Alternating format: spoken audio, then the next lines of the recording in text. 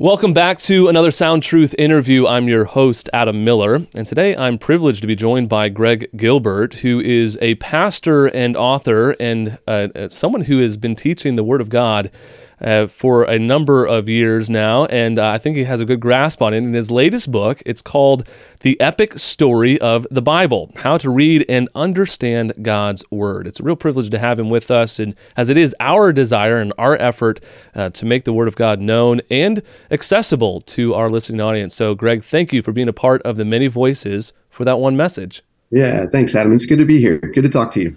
Now, you're a pastor, and I think that background, I can resonate. I'm a pastor as well, and our hope whenever we're preaching the Word of God or teaching is to help people understand the Scriptures for themselves, not just to rely on us as teachers, but to become better as they grow in their faith, to be better at reading the Word of God on their own. And I know that's really the core of your own ministry, very gospel-based, very Scripture-based. Tell us a little bit about your desire, especially when it comes to writing this book. Yeah, so I'm with you 100%. Our job as pastors is to help our people know and love the Bible more, and therefore ultimately to love Jesus more. That's the point.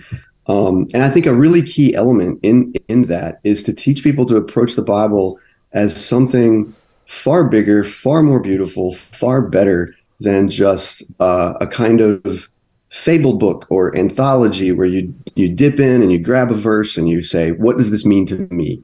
Right? That's not what the Bible's doing. The Bible, from Genesis all the way through the histories, the minor prophets, through the New Testament onto Revelation, it's one gigantic epic story. You know what an epic is from school. It's like these huge stories with the biggest imaginable themes and foreshadowing and symbolism and, payoffs at the end, all the rest of it. And so you can think of like Homer's Odyssey, if you read that in school, or the Iliad or Lord of the Rings, right? Chronicles of Narnia. Those are epic stories, and the Bible is that. It is just the greatest one of those that's ever been written.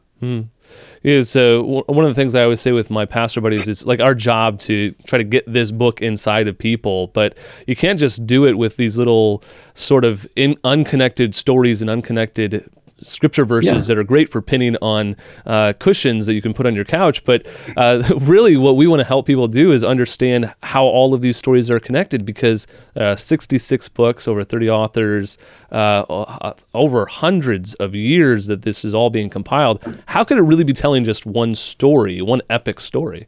Well, because, you're right, 66 books, 35 or so different authors, I think. You could say that, well, the events are spanning, 1,500 years or something? Mm-hmm. The writing of them is spanning somewhere between 800 and 1,000 years, it seems like. At any rate, the thing that can draw them all together is that they all are written ultimately inspired by one author that's behind them all. And that's the author, God, who is writing the story. He's just doing it over that amount of time, which to me makes it even more fascinating than just an epic story that's pulled together by a single human author, because God is inspiring 35 or so different human authors to write this one gigantic story based on true events even. It's also important to know the sort of background, because you can pick up the Bible and you can start reading it, and it's different genres, it's different types of literature, and you can walk away saying, well, this is just a collection of varied pieces of scripture that are thrown together without any cohesion. You really have to know that there is connections to be able to read it and see those connections, don't you? Yeah, that's right. I think like the biggest offender of that is probably the minor prophets, because in our English Bibles they're all stuck at the end, right? So you've got Jonah, Micah, Nahum, Habakkuk, all of them, and they're all just stuck at the end. You might have an introduction in your study Bible that tells you a little something about it, but what's interesting to note is that we basically know when and where, say, 10 out of 12 of those prophets were prophesying, and we can identify, like back in 2 Kings, when they would have been preaching. And if you read 2 Kings up to that point where like Amos was preaching, and then you go read Amos, it goes into 3D, because you're like, oh my gosh, I literally was just reading about that problem in 2 Kings, and now here's Amos nailing it in the king of the time. And you realize Amos is a real dude in a real history that is saying things to other real people. And those things just go into 3D. Yeah. I've toyed around with this whole idea of teaching the minor prophets, maybe just going through all of them one a week, just so you can like lay down the sort of structure of them and teach the main themes. I've done that. I didn't take, 12 straight weeks. I did them like 3 at a time once a year, because it saves your people having to get all minor prophets all the time. But just to have that help, and you do that in your book, you kind of break down what different books are talking about, but being that there are different genres, being that there are different focuses, it can be a little bit confusing when you're just trying to sit down with yourself and you're doing your daily devotions and read through the Bible in a year. That can be overwhelming for some people. Yeah, absolutely. It's overwhelming for me. I mean, I've spent years studying the Bible now, and you drop me into the middle of Leviticus, and I've even preached Leviticus, and I still can't remember everything I said about it, and it's easy to just get sort of lost in it. So, to have some help in that is a really good thing. So I did a book with Crossway, a Bible actually, a couple of years ago, called The Story of Redemption Bible. It's a beautifully designed thing. But basically, what it is you start reading the Bible, and I go along with you and sort of pop up in the text every once in a while to say, hey, here's what's going on in the story. You need to keep this in mind. You need to, here's what's going on, and then you sort of follow my order of reading the Bible too. So in the middle of 2 Kings, I'll pop in and say, hey, let's go read, Amos or Nahum or Habakkuk, and then at the end of that, I'll send them back to 2 Kings, to keep reading. But it's so helpful to just have help in reading the Bible and understanding it. One of the things that I found really helpful in this book, and something that we're also share in similarities, is that we're both outdoorsmen. We both enjoy hiking. Yeah. We both enjoy mountains. You talk a little bit about that as sort of this kind of illustration in this journey through how to tackle such a large task of really understanding and internalizing the Word of God. Yeah. So the sort of running illustration through the whole book is this trip that I took in 2017, I guess. Where I took a 2-week trek to Mount Everest Base Camp. And so that's kind of a running theme through the book. But the sort of the idea is that before you launch out on this huge trek of reading the Bible, right, with all the mountain peaks and all the rest of it, this little book, The Epic Story of the Bible, is supposed to be the kind of, sitting around in the rainy hotel dining hall with your guide and a PowerPoint telling you what you're about to get, telling you, what sights to look out for, telling you what dangers there are on the trail, giving you some idea of the path that you're about to be following. And so this book is kind of meant to act like that briefing meeting where you're given good information, hopefully, and then when that's done, set off on the trek and read the whole Bible. Now, I probably would skip that meeting if I were actually going, because I as a kid read the directions on the video game. Yeah, right. Like I threw away the directions for all my Lego sets, right? You'll figure it out as you go. But that's actually really important. That's kind of a foundational thing for understanding the Bible, is having that kind of instruction, the preamble message that you know what you're looking for, so you can start to see the themes as you're walking through. Yeah, and one of the things I do in that book is try to identify like 10 major mountain peaks or 10 landmarks in the story of the Bible. It's similar to what they did with us on the trek. Like it's, first you're going to go to Namche Bazaar, then you're going to go to this monastery, then you're going to go to this little town, then you're going to see Mount whatever it is, and then we do base camp. And I just kind of had that in my head the whole trek, and it was super helpful. So I try to do that with the Bible. You've got creation, the fall, the flood, on and on and on. There are like 10 of them. And it helps because there are long stretches. It takes a long time in the Bible sometimes to get from one peak to another. And if you don't have your eyes set on the next one, you really can find yourself just getting bored, getting distracted. Whereas if okay, I got to press through Judges and Ruth, but the next big mountain peak is the crowning of the king, and I'm going to get there, it really can encourage you to keep going. I think one of the things in playing with that illustration, a lot of people wouldn't even start out on a trek like that to hike to the base camp of Mount Everest. Now, to be clear, you make this clear in the book, they didn't summit Mount Everest, but just getting to the base camp is quite the hike. That seems insurmountable to a lot of people, so they would never even entertain it. But you're actually inviting people to read the Bible, and I think the imposition is, I don't know how to begin, I don't know where to go, I don't even know where to start, so I'm not even going to try. But how do you eat an elephant, right? You got to do it like one bite at a time, and it start slowly, but you make that progress as you go. Yeah, it's true. And you just have to be encouraged that you can do it. I remember when I took the first few steps on this trek out of the Lukla airport on the foot of the Himalayas, I ran into these two, and I was a little bit scared of it. There's altitude sickness, and you can get knocked off the mountain by a yak, the bridges can collapse, earthquakes, yada yada. So I was a little bit worried, but as I was going out of Lukla airport, these two like 80-plus-year-old ladies were making their way back up to the airport. And so I stopped and talked to them for a minute, and they were just finishing up their trek to base camp. And I was like, all right, let's go. I can do this thing. Same thing with the Bible. I mean, it's a daunting thing, but it is absolutely worth it. And there are lots of helps. You can get a study Bible. That Story of Redemption Bible that I did with Crossway, I think is still out there here and there. And I think that's a big help to people too. But yeah, take it a step at a time, have some help along with you. Don't try to just eat the whole thing at once. It's not going to work. But yeah, it can be done. Now, for a lot of our listeners who understand a lot of the themes of the Bible, they might have a hard time seeing them in some of the other books of the Bible. What kind of advice do you have? Because you delve into this, that you should be able to see these themes, not just in the New Testament. You should be able to see some of these themes in the Old Testament as well that tie into our plan of salvation. Yeah, so the meat of the Epic Story book is tracing out, I think, 4 or 5 different themes that run through the entire scriptures. So the first one I think is God's presence. And as you read the story, you can see how the theme of presence or not it is played out, throughout the story of the Bible. You start with Adam and Eve being in the presence of God, walking in the cool of the day with God. Then they're cast out of God's presence. Then with Israel, there's this kind of mediated, dangerous presence of God where he's there, but man, it's dangerous, right? And if you get something wrong, fire comes out and nails you. And then ultimately you get presence with God with and through Jesus. And then finally, they shall see his face in Revelation. So there's this whole story of mankind losing and then regaining through Jesus being in the presence of God.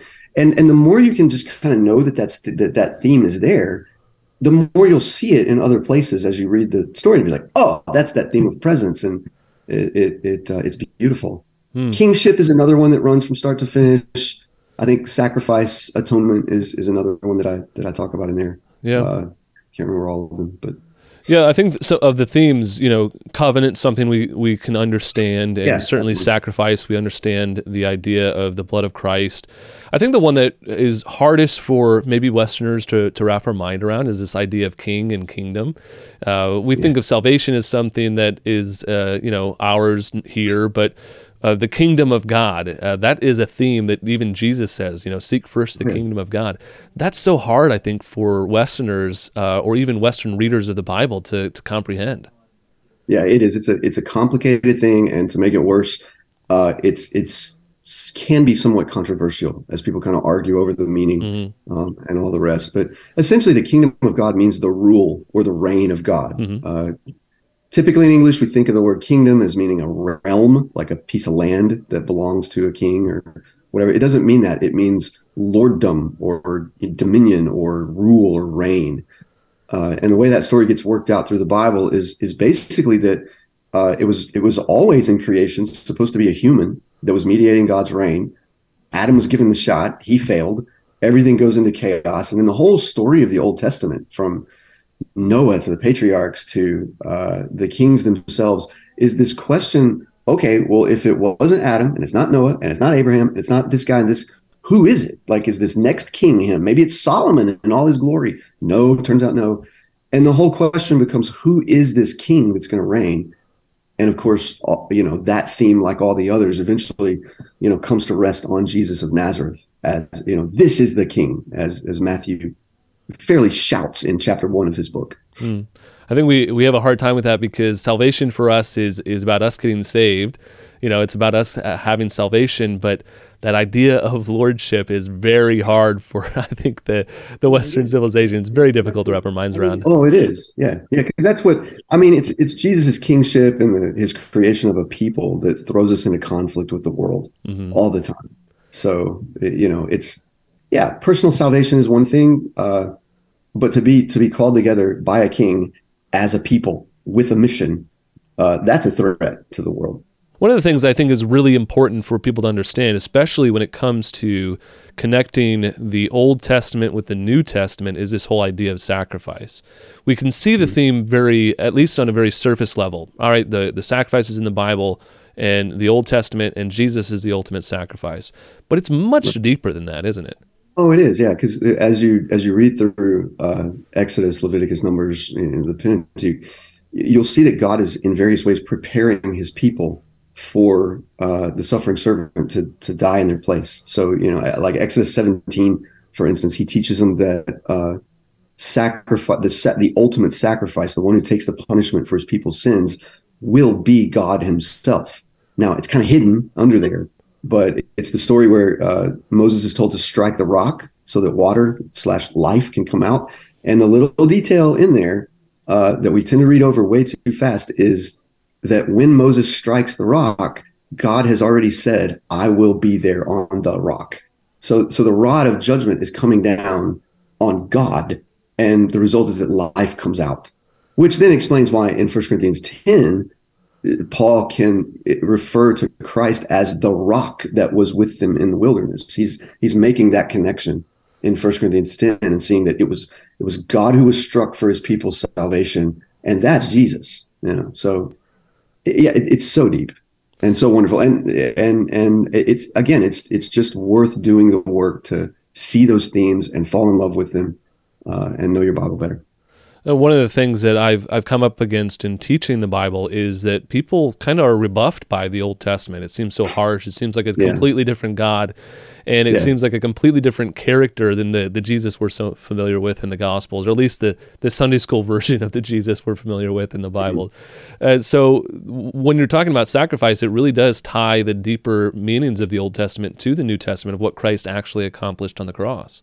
Yeah, it's true. This is why you'll learn a lot about God, and you'll see wonderful things about him reading the Old Testament by yourself. You'll see a whole lot more if you've got people around you helping you to get insight and helping you to see, what's important, what's, what are the major themes. So it's really important to read the Bible with other people and not just sort of dive into it. You'll get a lot, but you'll miss a lot too if you do that. So yeah. And we see this theme of salvation provided in the Old Testament. That's why so much of the New Testament is quoting the Old Testament. We need to have the two together. We can't just stake out our claim in the New Testament as believers, right? Yeah. Oh, absolutely. The Old Testament is the Word of God.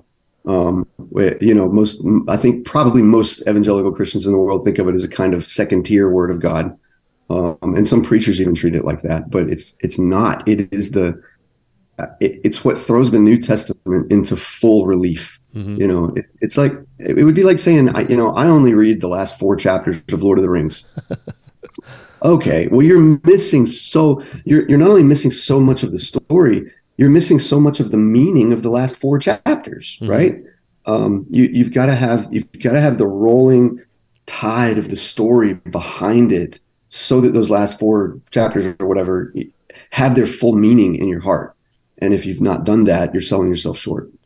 I think that's where most people are hesitant to actually see the full epic story of the Bible, is by getting into the Old Testament. We're familiar with the New Testament. We like the epistles.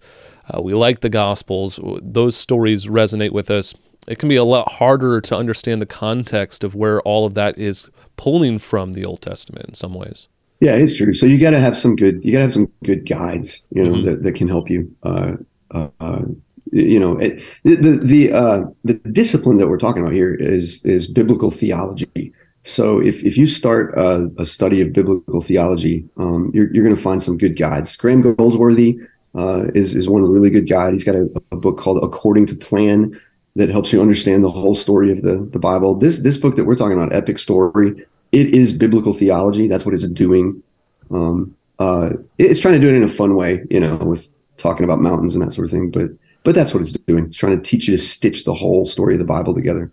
For any of our seasoned Bible students that are listening in, they say, yes. I love the Word of God. I read it. I've read it through multiple times. What kind of advice will you have for them about going back and rereading it and having new eyes and new perspective to really see things that they've never seen before? Yeah, I'd say never stop learning. Pick up a commentary on a book that you've not read before. Yeah, we all have our favorite ones, right? If we use commentaries, but pick up one you've never read before. I picked up one by, I'm not going to say his name or the book or anything, but I picked up one when I was preaching Revelation recently, and this is the second time I've preached through Revelation. I did it 8 or 9 years ago, but I just decided to pick up this guy that I'd never read before, and I found his stuff so fascinating. He didn't convince me of very much, I didn't end up agreeing with him on much, a little bit, but man, it was just stimulating. I could just, it solidified things in my mind. I learned other things. I, interpreted them differently than he did. And it was just so fun to just listen to this guy try to teach about Revelation, even though I didn't end up agreeing with him very much. What about for our listeners who are challenged by reading the Bible and they feel like for every inch they go, they're a mile behind? What kind of advice do you have for them? Yeah, I really would say try to find a copy of the Story of Redemption Bible. It is literally meant, if you want to go back to the Mount Everest trek thing, it's literally meant for me to be your Sherpa guide through the Bible. I'm going to point out the mountains. I'm going to point out the food that you shouldn't eat, right? Because that would be a mistake. I'm going to point out all kinds of stuff. And it's just so good to have a guide on a big trek like that. And so Story of Redemption Bible, I'd say try to find one of those. Yeah, I think it's a great resource, but there's also there's something special about taking those first few steps, and there's something else also really rewarding about it. When you start to see things you've never seen before, they propel you forward, don't they? Oh, absolutely. Yeah. And the fun part of it is that Genesis is so packed full. Mm-hmm. Genesis is like the acorn from which all the themes launch. Mm. So you can see them everywhere. It gets a little more difficult as you go on, but then the story starts to pick up steam again in Numbers and Joshua, Judges. And one interesting thing to realize is that by the time you get to the end of 2 Kings, which is not that far, you've actually read the entire story of the Old Testament. Mm-hmm. You've read it from start to finish, from creation to 586 BC. You're done at the end of 2 Kings. Everything that comes after that is just commentary on the story. So that's encouraging to me, right? Like, you don't have to read the whole thing to get the whole story. Read through 2 Kings and you're done. Yeah. There's only so much time that we're having, especially for pastors on a Sunday morning. If I could preach verse by verse from Genesis to Revelation, I would do it. But there's so much. Our goal is to get people to eat this book, and that cannot be provided solely from a pastor in a 30-minute sermon.